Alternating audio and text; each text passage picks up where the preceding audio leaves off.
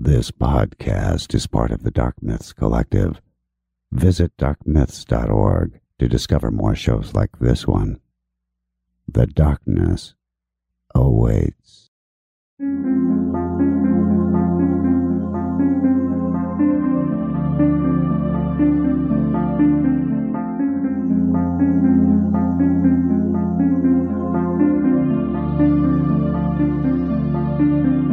History tells the story of the world and of our lives. Sometimes that history goes bump in the night.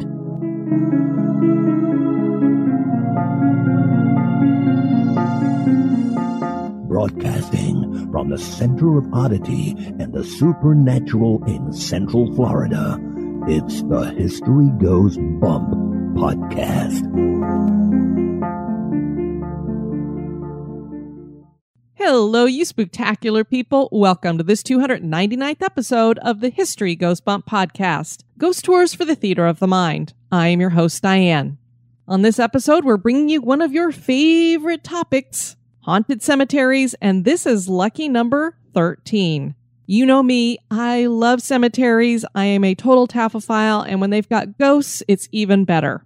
Now, before we get into talking about the cemeteries, let's welcome a bunch of people into the spooktacular crew.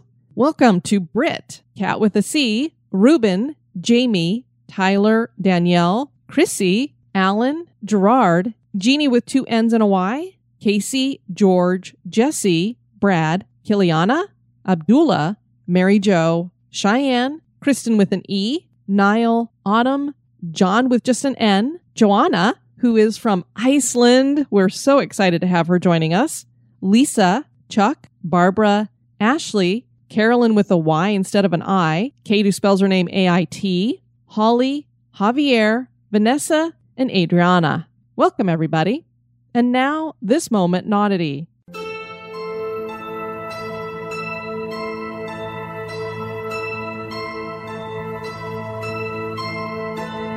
We have a lot of lakes in Florida. There are so many in the county in which I live that it is actually called Lake County. Some of the lakes here are pretty big, with Lake Okeechobee being the largest. It's the one you see when looking at a map of Florida, and you see what looks like a hole in the side of a, well, I won't say, but we all know what the shape of Florida looks like. Indigenous cultures flock to the area around Lake Okeechobee, and many of them are thought to have been very advanced, building canals and causeways. There are even legends here that claim that some of these tribes were giants. It's easy to laugh off a legend until bones are found. Settlers in the early 1800s claimed to have seen thousands of massive skulls bobbing on the surface of the south end of Lake Okeechobee. They described it as looking like a field of pumpkins. No formal investigation must have been done at the time, but things would be different when a drought that started in 2006 receded the water level of Lake Okeechobee. The black muck revealed thousands of human skeletons. The anthropology department of Florida Atlantic University started digging up the bones and artifacts as quickly as they could. What they found was startling. This was a cemetery with 2 levels. The lower level had small-boned indigenous skeletons that were typical of the native peoples of Central America and the Amazon basin. The upper level contained the bones of a very tall people. The bones were larger and belonged to people measuring over 7 feet in height. Their skulls were massive, and many had intentional deformations. An article that I read about this stated, whether or not they were of mixed human-extraterrestrial humanoid ancestry has not been determined, and of course is a matter of conjecture. What? There are those who believe that these giants descended from the Paracas people of Peru and were wiped out by a devastating hurricane. Giants living in southern Florida? Certainly is odd.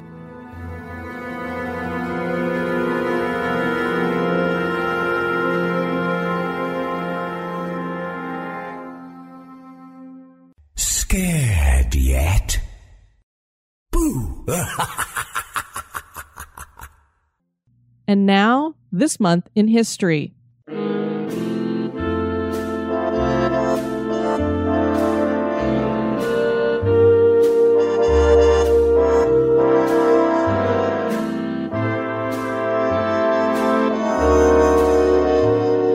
Month of June, on the 6th, in 1933, the first drive-in theater opened in Camden, New Jersey.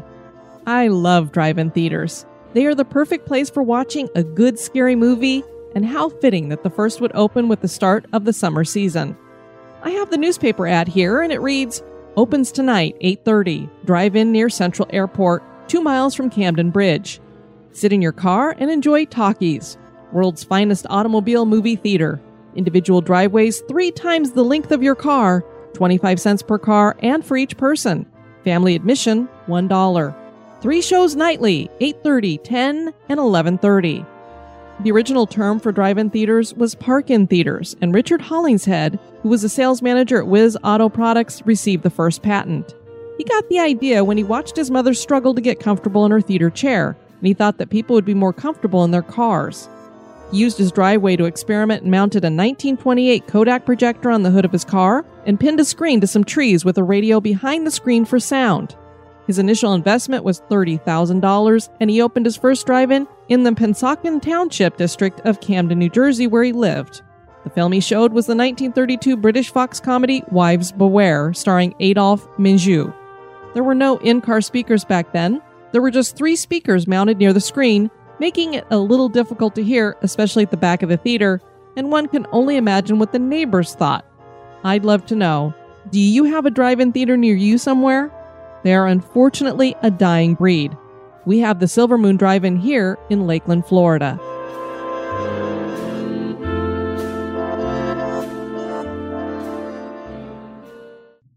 There are various types of cemeteries all around the world. There are those that are huge with grand sculptures and palatial mausoleums. Others are boring with flat stones and markers and fake flowers. I think you guys know which I prefer. Can you tell? Still others seem abandoned to the elements and time. The one thing they all hold in common is that they are a testament to humanity. We lived and we died. And hopefully, somebody cared. Sometimes these cemeteries are haunted. On this episode, we'll explore graveyards in New Hampshire, Florida, Colorado, Massachusetts, South Carolina, and Georgia. Join me for Haunted Cemeteries 13.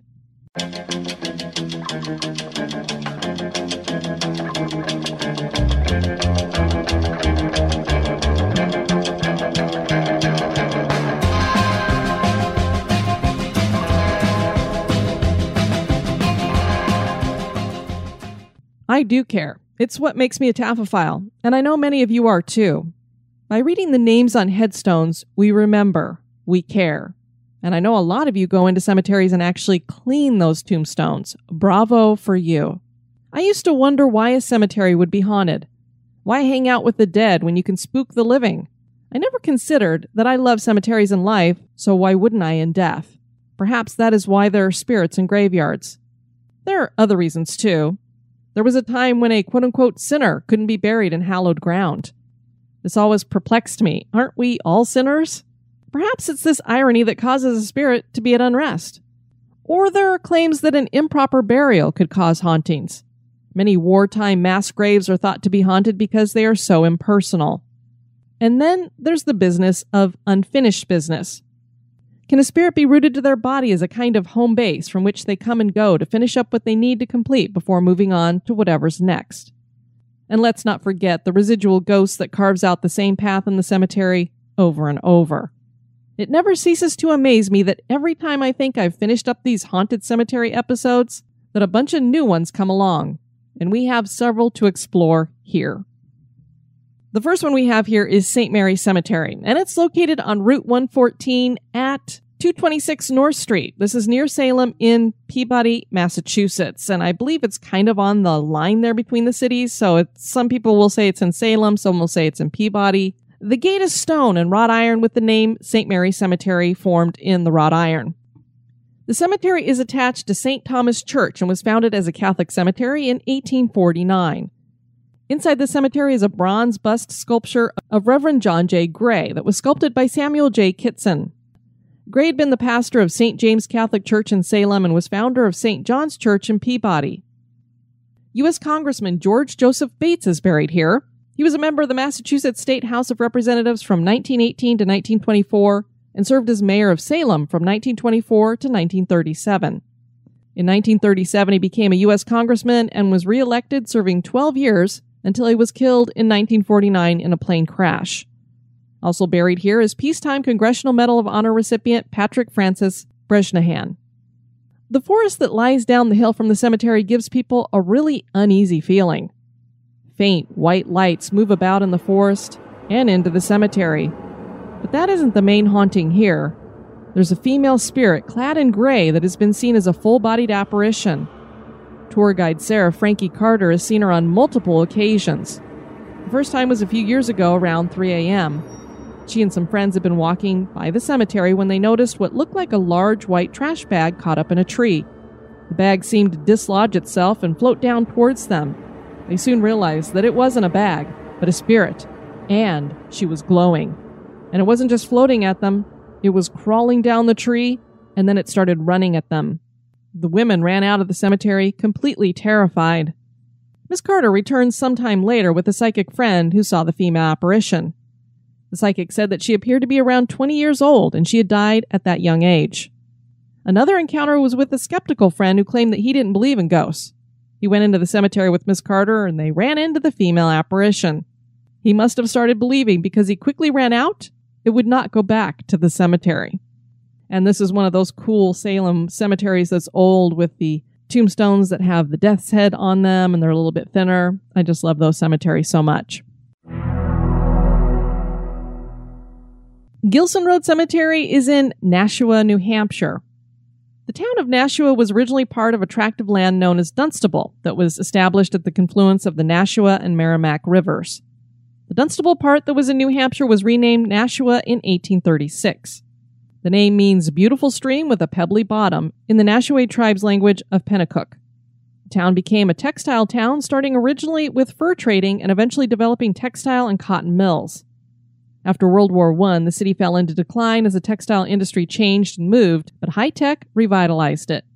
Gilson Road is home to a cemetery of the same name, and this graveyard has a big reputation for being haunted. Gilson Road Cemetery is a little knockabout rural graveyard. It is isolated and hard to find because a stone wall shields the cemetery from view. The history behind the cemetery has been lost to time, but most people agree that it probably started as a family plot dating back to colonial times. The stone wall is thought to have been built to mark the border of a farm. The farmhouse there is said to have burned down and that the victims of the fire were buried in the cemetery. A later house that was built on the property also burned down, with the people killed in this fire being buried in the graveyard as well. It was decided to just leave the property as a cemetery, as the luck here for homesteading apparently is not very good, and they already had so many people buried on the land, why not just make it a cemetery officially? Could this be a reason why visitors experience EMF anomalies, cold spots, record EVP, and see apparitions? Another legend claims that two Native American groups clashed here and that the battle was very bloody. So we have all kinds of things going on here that could be causing some kind of energy. Obviously, these people being burned up in a fire is not good. If you've got a bloody battle, not good. One apparition that is famously seen here has been named Betty. The urban legend that goes with her claims that if you walk farther up Gilson Road, heading to the northwest, and shout, "Betty Gilson, I have your baby," her ghost will appear. She is seen wearing colonial-era garb and is around 30 years old. There are some witnesses who claim that her apparition appears without any prompting, and some people have nearly driven off the road when she appears in the middle of it.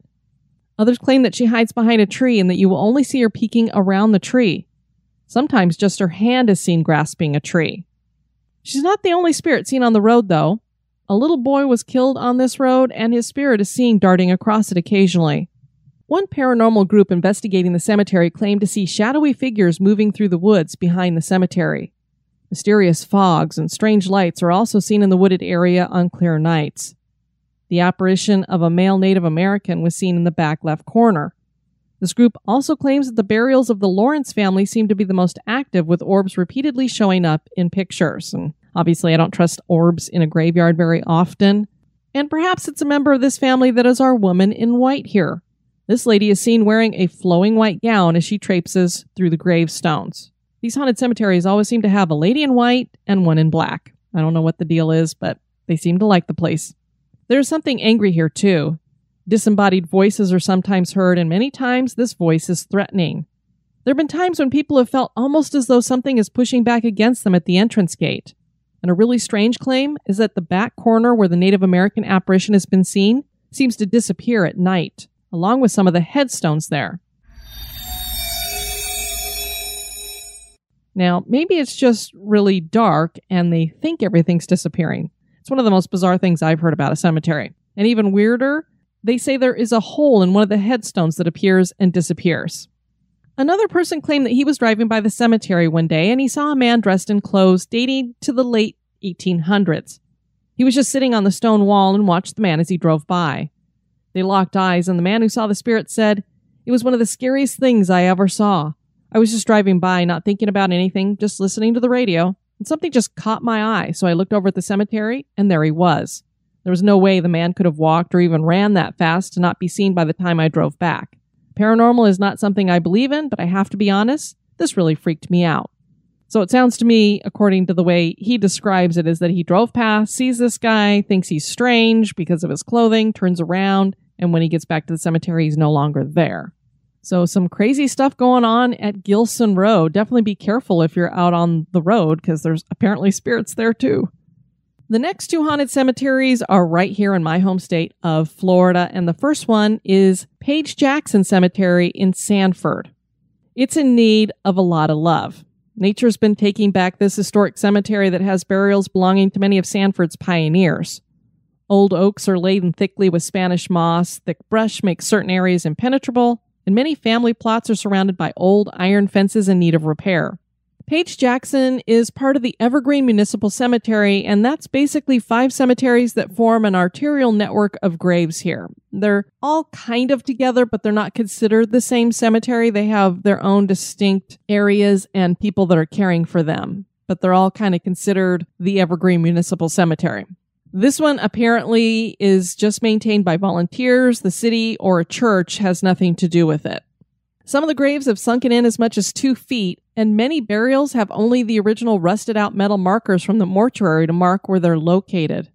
The town of Sanford is great, and I've done the ghost tour there, which is excellent.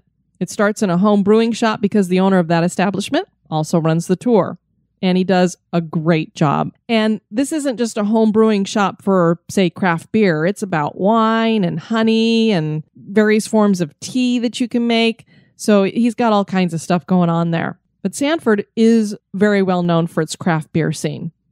Sanford was laid out by General Henry Sanford, who bought 12,000 acres of land near Lake Monroe and founded the town in 1870. It was officially incorporated in 1877.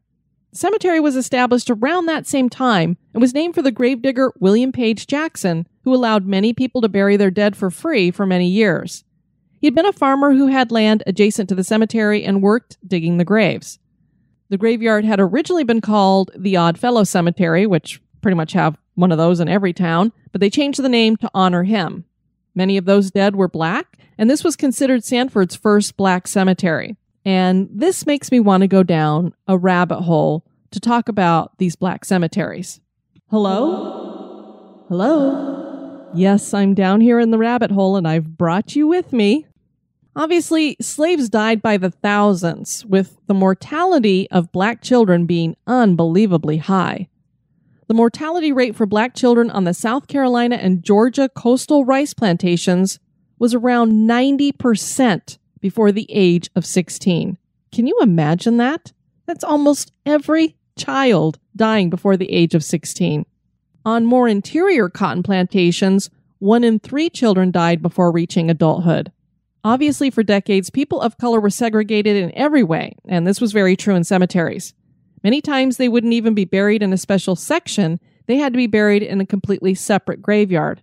And these fell into ruin and neglect, so many of them are unknown today. I know when I usually run into one, it's because I've stumbled upon it when I'm on a plantation or something. It's not, set up marked in a certain way necessarily. So obviously many of these graveyards would be on plantation property because this is where slaves were, and it would be on land that was not used for growing. So basically the trash land that wasn't good for vegetation is where they decided to make a cemetery for these people. Very occasionally, a slave might be buried in the family plot of the owner, but this was really not a common practice. Researcher Elsie Clues Parsons wrote of the cemeteries, "They were hidden away in remote spots among trees and underbrush. In the middle of some fields or islands of large trees the owners preferred not to make arable because of the exhaustive work of clearing it. Old graves are now in among these trees and surrounding underbrush." Headstones were a rarity, and if they were used, they were fashioned from wood, and paint was used to mark them. So obviously, those didn't stand up to weathering, especially down here in the South, and you can forget about the paint lasting. Sometimes a wooden staff that was ornately carved would be used, or iron pipe, sometimes the type that was used for the railroad. Natural things were used too, like large shells or plants. A favorite choice of plant was the yucca, as its prickly nature might help fend off evil spirits in the cemetery. A tree could symbolize that life could continue after death as well. And I really like that because that's kind of the thinking almost behind bringing flowers in. It's like bringing life into a grave. So if you have a tree actually growing on it, and as we know now, there's eco-burials where you can actually be buried as a pod that grows into a tree. Most of the burials happened at night, since that was when work was no longer done, and it made it possible for slaves to attend from other plantations. There would be prayers and singing, and they were really big affairs, continuing into the wee hours of the morning. Much of what I read claimed that people of color were buried with their head to the west, and this would be so that the dead person would not have to turn around when Gabriel blew his trumpet in the east, or they would be buried facing Africa. I imagine much of this was based on spiritual beliefs of the individual, particularly in regards to Gabriel blowing his trumpet. If they're not a Christian, then there wouldn't be much sense in them being buried in a certain way for that. Offerings were left or brought later and could include knives, tomato cans, spoons, cups, saucers, clocks, cigar boxes, medicine bottles, and even false teeth. It was thought that the dead could use these things in the afterlife. And this was a key difference between white and black cemeteries. Death was idealized by the whites, who chose favorable and park-like locations, while death was not denied by the people of color, and random burial was the norm. And there were not things like family plots either. So the slaves definitely had a belief in an afterlife, and they did believe in hauntings. One reason why a plantation might be haunted by a former slave is that the individual was not buried where they had wanted to be buried. Folklore tells of a story of a slave who begged to not be buried in the graveyard of his cruel master. His dying request was ignored, and it was said that his spirit haunted the plantation in retribution. I want to thank you guys for going down this rabbit hole with me. Now back to more of the Page Jackson Cemetery. This is a cemetery I had not heard of before here in Florida, and so I was quite surprised to read claims that it is considered one of the top 10 haunted cemeteries in Florida. Backpackerverse actually has it at number 10 on their list. I've been to 3 of these cemeteries, so I have some visiting to do. People have had many unexplained experiences here. They describe feeling cold spots and feeling very uneasy. There have also been shadow figures and strange noises. One person who has heard these strange noises is Kevin Young, who bought a house adjacent to the cemetery. He initially didn't even know it was there because of all the brush. He was outside one night when he saw a greenish glowing light moving through the brush and heard hollow-sounding moans. He ran inside his house, but that would not be the last of the lights or the sounds. He claims to hear them regularly. The spirit of a young boy named Neil is said to be here. Kissimmee paranormal investigators have been to the cemetery many times, and one night they took the author of Ghost Hunting Florida, Dave Lampham, for an investigation. They heard some rustling in some bushes, and then a faint, happy whistle. Dave was told that this was Neil. He heard the whistling himself, otherwise he would not have believed it. One of the women, named Kim, told him that she first met Neil a few years before and that he presented as a shadow, but eventually stepped out to reveal a Tom Sawyer-like boy who was barefoot. He seems friendly. Kim also claims that there is a spirit named Annie that she's spoken with several times. She was a girl who passed away in her teens in 1911. She'd been attending a picnic near the cemetery, and the next thing she knew, she was being buried in the cemetery. She appears as a red-haired spirit and occasionally is heard singing. Both she and Neil have been caught on EVP a few times, so they're not just the imaginings of psychics, apparently. And a phantom horse has been heard and seen riding in Page Jackson Cemetery. The other cemetery here in Florida is in Daytona Beach, and it's called Pinewood Cemetery. Kelly and I visited this cemetery a few months ago when we went to check out a haunted location in Daytona Beach, and we shared that location on a bonus cast. We wanted to see where the members of the family who owned the haunted Victorian house we toured were buried. The cemetery is right in the middle of this old downtown area, right across from the Boot Hill Bar. How fitting to have a cemetery right across from the Boot Hill Bar, or the Boot Hill Bar right across from the cemetery. The bar caters to bikers, and it was really loud while we were there. I was trying to record video because I was going to make a video to share with everybody, but I really couldn't use it because the noise from music and yelling, it was just too much. And So I was like, nah, it's not going to work. So needless to say, I imagine spirits have a hard time resting here too. Although I will say those bikers have been instrumental in saving the cemetery, and they've raised $90,000 for its upkeep. We had no idea at the time that the cemetery was supposedly haunted, but it's number 9 on the Backpackerverse list. I wish we had known it was haunted back then, but of course, I wouldn't have trusted any EVP that we might have caught on a recorder anyway, because it was really so loud and we were there during the day. So I don't know that we would have picked up on any activity anyway. There are many graves here that are terraced and lots of beautiful funerary art and mausoleums. The walls and arches are made of coquina and everything is very white, making it practically glow in the sun. The first burial was in 1877 for the daughter of a John Smith. Her name was Alina Beatrice. She'd passed away from smallpox as a teenager. He called the cemetery Memento, and ironically, it had been a piece of land he'd already set aside for Alina that she would receive upon her marriage. In the early 1900s, the Pinewood Cemetery Corporation took over the cemetery, but the company was wiped out by the Great Depression and the graveyard fell into disrepair. Burials continued up to the 1970s. One of those burials was in 1979 for a man named Albert Kingston, who left money in a trust for the upkeep of the cemetery. One of the peculiar burials here says John H. Abraham and wife. I mean, come on, the wife doesn't get her name on the tombstone. He was buried in 1927 and she followed 2 years later. Thankfully, Find a Grave found her in some census records and her name was Eliza. So even though nobody saw fit to put her name actually on the stone, her name is Eliza.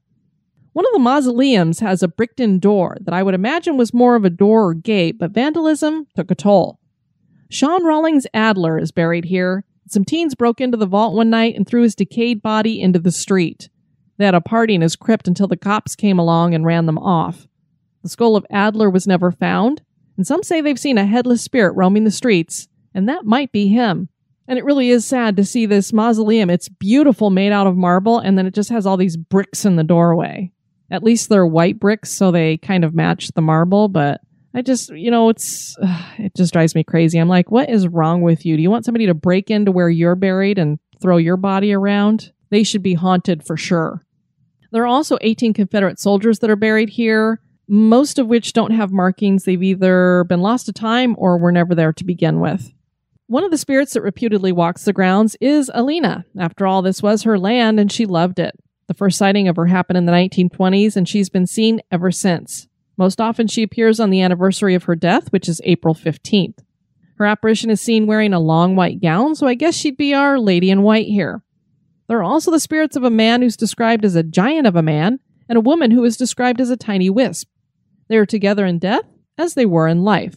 This couple is Slim and Bonnie. Bonnie had worked at a saloon in Daytona Beach called the Brass Rail Saloon. She would carry a little bar stool around with her since she was a little under 5 feet tall to make her a little taller. Slim, on the other hand, stood nearly 7 feet tall. He would stop in at the saloon in the evenings after working all day at the livery stable. He fell in love with Bonnie at first sight, but he was shy. She managed to pull him out of his shell and the two became a couple.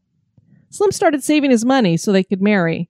He was walking Bonnie home one night, and since he had drank several beers, he had the courage to ask her to marry him, and she said yes. Unfortunately, it was never to be. Slim was riding home after dropping Bonnie off, and he hit his head against a tree while riding his horse. The fall from the horse broke his neck. He was buried in Pinewood Cemetery, and Bonnie was devastated. She tried to go on, but a couple weeks later, Bonnie's boss found her hanging in her home. The stool she carried everywhere kicked over under her feet. She too was buried in Pinewood, and the couple seemed to have found each other in the afterlife. Their apparitions have been seen, videotaped, and caught in pictures. The largest burial belongs to a Daytona Beach pioneer named Charles Burgoyne. He came to the area in 1896 and really turned the area into a tourist destination. He passed away in 1916, and a giant cross made from coquina blocks marks his final resting place. His wife was very sad about her loss, and she would go to his grave every day dressed all in black for 28 years. A spirit described as a shadowy figure dressed in black is seen at the Burgoyne plot, usually sitting down. The McCoy burial plot is the most active, and if you've ever heard the statement, "Is that the real McCoy?" then you know a little something about the boys buried here. Bill and Ben McCoy were brothers who built luxury vessels. By the 1920s, their kind of boats were falling out of fashion, and they needed another way to make money. Along comes Prohibition, and these brothers became rum runners. bringing rum up from the Bahamas to New York City's speakeasies. They made a ton of money, and Bill got a reputation for honesty. Many rum runners watered down their booze to up profits, but Bill refused to do that. Thus came along the saying, the real McCoy. So he'd bring the rum or whatever other booze he had going, and they knew if he was bringing it, that it was the real McCoy. It wasn't watered down in any way. The Coast Guard finally caught up to the McCoys and ended their business. Bill spent 9 months in a New Jersey jail. He died in 1948 from a heart attack and ptomaine poisoning, and his brother survived him by many more years. I'd heard that both were buried here, but another account claims that Bill's ashes were spread at sea and only his brother is buried in the cemetery. I'm not sure which is the case, but I do believe that Bill's marker is there, so it does have a marker for both. Sounds are heard at the plot that include laughter, breaking glass, singing, and the scent of cigarette smoke is smelled. But again, as I said, there's a bar across the street, and Bill was supposedly, ironically, a teetotaler. So even though he was running a bunch of alcohol, he didn't partake in any of it. So I don't know that he was a big partier type person that would be making all of this ruckus at his plot. And with a rowdy bar across the street, I don't know. Seems like it'd be pretty hard to blame it on ghosts. Many orbs have been caught in photos at this plot as well. And for those of you who don't know what ptomaine poisoning is, it's basically food poisoning. Now on to Canton, Georgia, to the Riverview Cemetery. I did a bonus cast that featured the haunted locations in the city of Canton. This was one of them, but I decided to save it for our Haunted Cemeteries episode. It was established in 1844 after Judge Joseph Donaldson donated a plot of land for burial. This was not land that was unfamiliar with graves.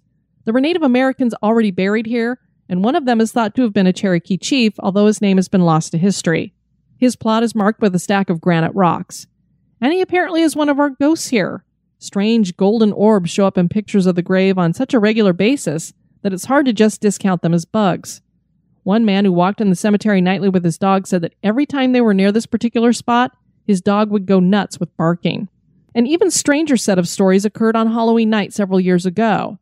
A special ghost tour was being offered in the cemetery, and everyone on the tour witnessed the apparition of a horse-drawn hearse sitting at the back of the old church there. There were glass panels on either side, which revealed a dark coffin inside. Dark-colored horses were hitched to it, and their harnesses were decorated with plumes of black feathers. The tour-goers all thought that it had been rented for the event until it was no longer there. The tour company said they had not rented a hearse for the event either. This tour usually doesn't have jump scares, but they changed it up for Halloween. One of the guides was sitting and waiting for the group to come by when he heard his cue to get into position. The girl role-playing the gravedigger walked near him. When he heard her footsteps, he got into position. But no group came, and he didn't see the gravedigger either. He waited several minutes, still no group. He stood up and walked over to where he'd heard the gravedigger, and there was no one there. He was positive that he must have heard disembodied footsteps. That theory was solidified when he was later pushed down by something he could not see. A tour guide saw a spirit while giving a tour one day. She noticed a young man about her height standing off to the side of the group when she was telling them about a certain plot. He was wearing a long-sleeve shirt without buttons or fasteners of any kind, a vest, and drawstring pants. The outfit was definitely from another time, but she just thought that maybe he was someone on the tour she hadn't noticed before. When they arrived at the next spot she wanted to share, he was gone. It is my understanding that only one plot here has a statue, and it is this burial where most of the paranormal activity takes place. This generally involves people being touched. A young lady in a wheelchair was there with her mother, and they both were touched by something they could not see. Another time, a woman was on the tour with her young daughter, and when they got to this plot, the little girl said, "Baby." The mother and guide asked her what she saw, and she said she saw a baby sitting there. The burial is a grave of an 11-month-old baby girl at this plot. The statue at this plot is said to roam the cemetery at night, and there are people who claim that they have seen it shift from foot to foot. That'd be weird, seeing a statue moving. I'm getting a little tired of standing all day. And you know, they say children can see things we can't, so did she see the spirit of that baby girl? Other spirits seen in the cemetery include a tall man dressed in dark clothing, ghost animals, a trapper, a red-headed man wearing overalls, a white shirt and tie, a woman who weeps at a grave towards the back of the graveyard, and shadow figures. Our next cemetery was suggested by Nestor Girl, and this is Old Sheldon's Churchyard. Haphazard is the term I would use here, and that's because this is basically a ruin. The old Sheldon Prince William Parish Church in Yemassee, South Carolina, had once stood here, and it had the customary churchyard attached to it. All that is left are red brick walls and columns and gravestones that lean or are sunken with a few above-ground crypts. The church was built between 1745 and 1755. It was burned down by the British during the Revolutionary War in 1779 and was rebuilt in 1826. The church was again burned down in 1865, this time by the Federal Army under General Sherman. You remember when he did the march from the sea and he came through Savannah? Well, this church got it. Although I did find a little bit of a discrepancy here. There's a letter that was written in 1866 by Mitten Leverett, and it stated that Sheldon Church not burnt, just torn up in the inside, but can be repaired. The tearing up was to use the materials inside the church to rebuild homes burnt by General Sherman. So I don't know if the church was actually burnt by him or if it was because of his other actions that they ended up taking apart the church so they could rebuild homes. Not sure what happened here, but this church is definitely gutted and has no roof. The name Old Sheldon was taken from the ancestral home of the Bull family who had come over from Warwickshire in England. One can tell from the ruins that this was once a large and beautiful church with a flair towards medieval castle-like structure. There are graves scattered throughout the ruins, and there are ghosts too. Our Lady in White here is actually dressed in brown, in an outfit that looks like it dates to the time of the Pilgrims. She's seen most often standing over the grave of an infant. While many people feel a sense of peace at this location, it is near this infant's grave that many are struck with a great sense of sorrow. Disembodied footsteps are heard here as well, and there are those that have seen strange flashing lights. If you decide to stop by the ruins, be sure to include a stop at the Carolina Cider Company. This roadside shop is close to the ruins and offers a huge variety of ciders, fresh pies, jams, pickles, and more. And all I had to do was mention pie, and I'm in. And finally, we head over to Colorado, to a city I actually had never heard of before, even though I lived in Colorado for over 30 years. And this is Silver Cliff. Silver Cliff Cemetery in Colorado is owned and operated by the town of Silver Cliff and was founded in the early 1880s. Silver Cliff was once the third most populous town in Colorado, right behind Denver and Leadville, which really made me go, how did I not ever hear about this city before? It was incorporated in 1879 and got its start as a silver mining town. The big mine here was called the Geyser Mine, and it did well until Eastern stock manipulators came in and several unscrupulous stock promoters managed to bankrupt two of the mining companies who owned the mine. It never turned a profit after that, even though it was one of the deepest mines in Colorado. The gate to the cemetery is just a simple metal arch with the name formed in metal. The land is treeless and pretty barren with mostly scrub grass, and there are two sections, one for Catholics and one for Protestants. It's famous for the Silver Cliff lights, which look similar to blue lantern lights or bright white spheres. They are seen bouncing among the tombstones. They were first seen by a group of miners who were taking a shortcut through the cemetery. They got lost but saw the lights and found their way. Word spread and people came from all around to see them. The lights were even featured in the August 1969 National Geographic magazine, Volume 136, Number 2, which I thought was really amazing because at first you'd be like, oh, nice legend, but if the lights are featured in National Geographic, there must be something to them. Now, we sometimes get things called swamp lights here, or they sometimes call them wildfire. I don't know why they would call them wildfire because we actually have wildfires here, so wouldn't want to mix those two up. But most of you would probably know these as will-o'-the-wisp. And that's what people think this may be, are just will-o'-the-wisp right here in the middle of this cemetery out in this scrub grass, which to me is kind of a weird place to see this. When I think of will-o'-the-wisp, I'm thinking of a deep forest somewhere in the Appalachian Mountains or over in Europe and Ireland and Scotland. Not in a Colorado mountain, some old silver mining town at all. So why don't we go down our second rabbit hole for this episode? That's two rabbit holes. Hello? Hello? Yes, I'm down here in the rabbit hole and I've brought you with me.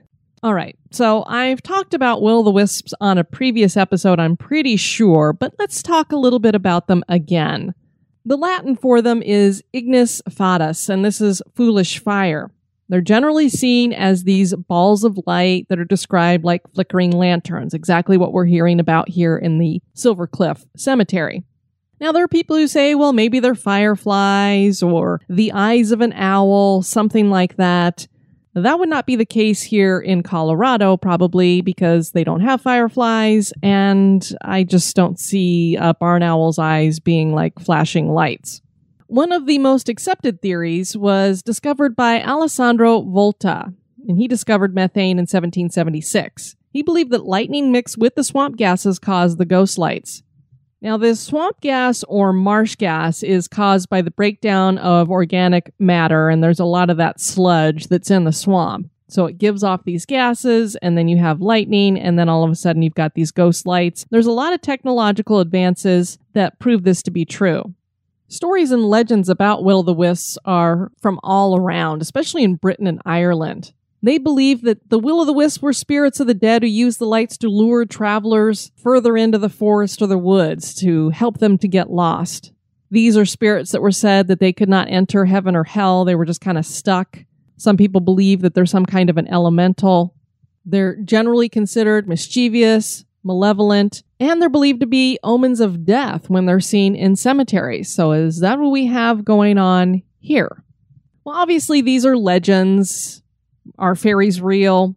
Are these ghost lights real? Are these spirits real? I leave that for you to decide. But when we look at what's going on here in Colorado, there's no swamp there either. And as I described the cemetery to you, it's very much like a desert or a plains, just with some grass, very dry. You don't have any trees here. So I find it hard to believe that we've got this methane gas that's rising up and lightning that's causing these ghost lights that people are seeing. I also sometimes wonder if that's a possibility because will-o'-the-wisps do seem to lead people places. I could see the gas dissipating, but why would this little orb bounce around and keep moving and keep going and hold its shape? I don't know. It's a very mysterious thing to me. And hey, I've seen the movie Brave, so I know these things, they're real. Come on now. And just to prove that this is something that is talked about all over the world, Germans also talk about will-o'-the-wisps. And one of their cures for them is to throw a handful of dirt from a graveyard at them, and they'll go away. So if you're seeing them in the actual cemetery, just grab a fistful of dirt and heave it. In Denmark, they call will-o'-the-wisps jack-o'-lanterns. Now, I know what a jack-o'-lantern is, and it's not a will-o'-the-wisp, okay? In the Netherlands, they say these are souls of unbaptized children. And even down in Argentina, they call this Las Mala, which is evil light, and it's greatly feared. If the light is red, they say that this is coming from Satan and that he's tempting the onlooker. In Mexico, they're considered souls of witches, and in Bengal, they're called Alaya and are thought to be the souls of fishermen who died fishing and attempt to lure other fishermen to their deaths. And even down in Australia, these are called Min lights, and they follow people who see them. If the traveler follows the light instead, he will never be seen again. So my advice is, if you see a ghost light, just leave it alone. Don't follow it. Don't chase it. The fact that these miners didn't become more lost upon seeing those lights really blows my mind. I half wonder if this story didn't get switched around and that these miners were cutting through the cemetery and that the lights caused them to get lost. And then they finally managed to find their way. I think that's probably how the story really should have gone. Thanks for joining me down in this other rabbit hole. Lots of great stories here, and that's what makes cemeteries so interesting. The stories in the stones. Are there spirits moving around among those stones? Are these cemeteries haunted? That is for you to decide. Well, lots of great cemeteries to check out. Something else for you to check out is historygoesbump.com. That's our official website where you can find out everything you'd want to know about the podcast, from where to find us on social media to where you can get your logo gear. And I wanted to let you all know we don't just have the HGB Emporium. We now also have Mort's Memento Mori, which is over on Etsy. So at the Emporium, you can get your stuff like hats, bags, mugs, t-shirts, sweatshirts, that kind of stuff. At the Etsy shop that is headed up by Mort and is also known as Barnaby's Boutique, you can get stickers, which are bumper stickers, your 3x3 stickers, decals, lanyards, magnets, that kind of stuff. If you go to the website, you'll see the tabs for each of those locations, and a little bit of each of those purchases comes right back to the podcast, so you'd be supporting the podcast by doing that as well. If you want to send me some feedback, you can do that at historygoesbump@gmail.com, and I do have some email to share. First, Tom has sent an email. He says, "Hi, I'm Tom, and I wanted to tell you I love your show. I'm working my way up through the archive. I also thought you might be interested to hear my first memory. It's pretty spooky. My dad was deployed to Germany while I was a baby, and we were there for 3 years, during which my little sister was born. My very first memory is my mom tucking me into bed. My sister was in her crib on the other side of the room. I remember laying there looking at the light coming from underneath the door when I suddenly noticed what looked like 2 feet blocking the light. After a few moments, either my eyes adjusted or it manifested because I could see what looked like a dark figure in a dark robe and hood standing in the room. I got scared, and as kids seem wont to do, I hid under my blanket. Then a weight pressed on my stomach for about 3 seconds, then lifted. It wasn't a heavy or painful weight. It was like someone pushing down lightly with their hand. I don't remember anything else. I've always remembered it, and I have no idea what exactly it was or what it meant. Well, let me tell you, that would have really freaked me out as a kid, and I thought that blankets and sheets, those kind of things were supposed to be our protection. How in the world did this thing push down on him when he was protected by a blanket? Now, I would like to believe that this was some kind of a family member or a protective spirit just checking in on him, making sure he was okay. But since it appeared as a dark figure, I don't know. Thanks for sharing, Tom. Rochelle sent me an email. Thank you so much for that. I have noted your suggestion, and I love the pics that you sent me. So thank you for that. And then I heard from Amanda and her daughter, Charlotte Jane. Amanda writes, I've been a listener for over a year now, and I absolutely love your podcast. I've just recently gotten involved in researching my ancestry, and I'm now even more fascinated by the personal side of American history. And what could be more personal than myths, legends, and ghost stories? And more fun, right? I've been thinking about including my daughter for a while now when listening to the podcast, but was worried she was too young and would be scared. She still can't watch Scooby-Doo without getting nightmares, LOL. Since we're going to Washington, D.C. and Colonial Williamsburg this summer, I thought I'd take the chance and listen to the White House and Colonial Williamsburg episodes with her. She loved them, and now she's decided we should do the ghost tour at Williamsburg. Yay! Another young convert. Wonderful. She's going to have a lifelong love of ghost tours, and that makes me very happy. She wants to listen to the podcast all the time and ask me endless questions about what is going on and where the places are and about the historical significance of each story. Turns out she's a history fan. She learns everything she can about the Civil War, the Revolutionary War, and colonial America. She even made me look up the signers of the Declaration of Independence to see if we had any ancestors sign it. We heard a particular episode this morning where it was mentioned that your youngest listener at the time was 8 years old. Well, we've got that beat. My daughter's 7. She'll be 8 in late November. Her name is Charlotte Jane. So hello to you, Charlotte Jane. And I think it's fabulous that you are listening to the podcast at just the age of 7. I did have to write back and say, unfortunately, a couple of weeks ago, I heard from Aria, who's 6. We'll have to say that Charlotte Jane is my second youngest listener, but it just does my heart good to know that I've got these kids out here listening and that you guys are enjoying this. And hopefully it is instilling a lifelong love of history, because if you care about history, you're going to care about old stuff, which means it's going to stick around. From graveyards to historic buildings to furniture, you name it. I just love that you've got a love for history like that. She says her favorite president is Teddy Roosevelt, so she'd love for me to do a show on him. If I find out there's some ghosts connected to him, I will definitely add it to the list. And they also suggested checking out their hometown of Fort Lauderdale, Florida, which I will be passing through probably this weekend. So I'll see what kind of haunts I can find there. So thank you to both of you ladies for writing to me. I appreciate that. I want to thank all of you for listening to this episode. I've been your host, Diane. You take care now. Bye-bye. This episode has been brought to you by our executive producers. Dispatches from the Grave Digger. Before we welcome anybody into the cemetery, we have 2 one-time donations to talk about. I want to thank Beth Vanderyacht for your one-time donation. It was very generous, and Beth is already an executive producer, so I couldn't believe that she did that. Greatly appreciate it.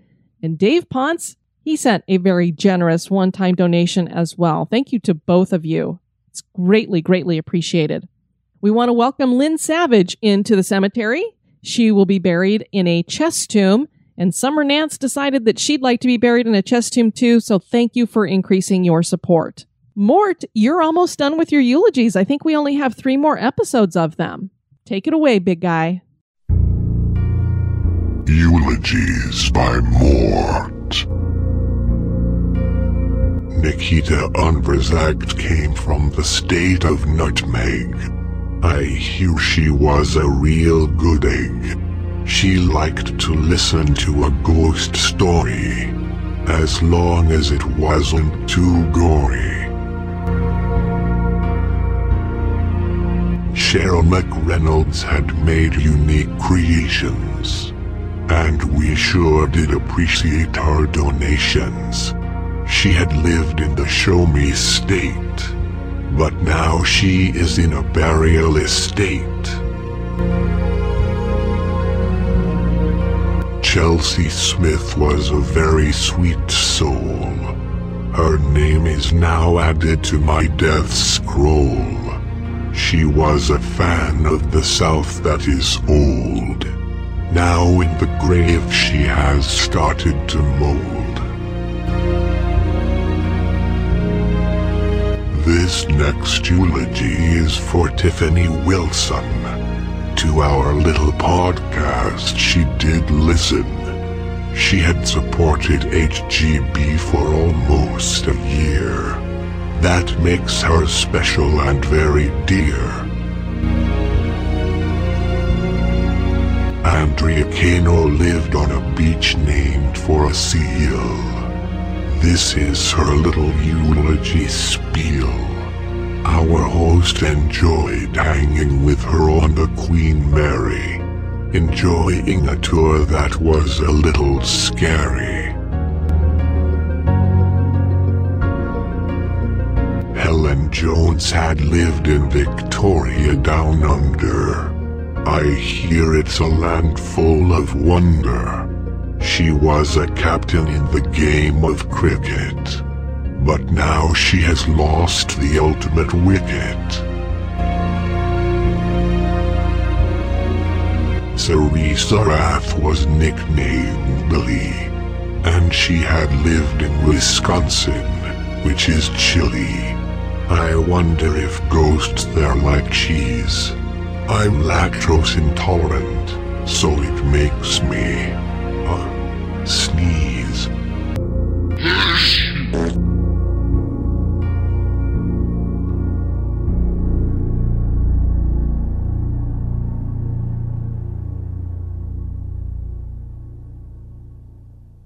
Check out the website at historygoesbump.com.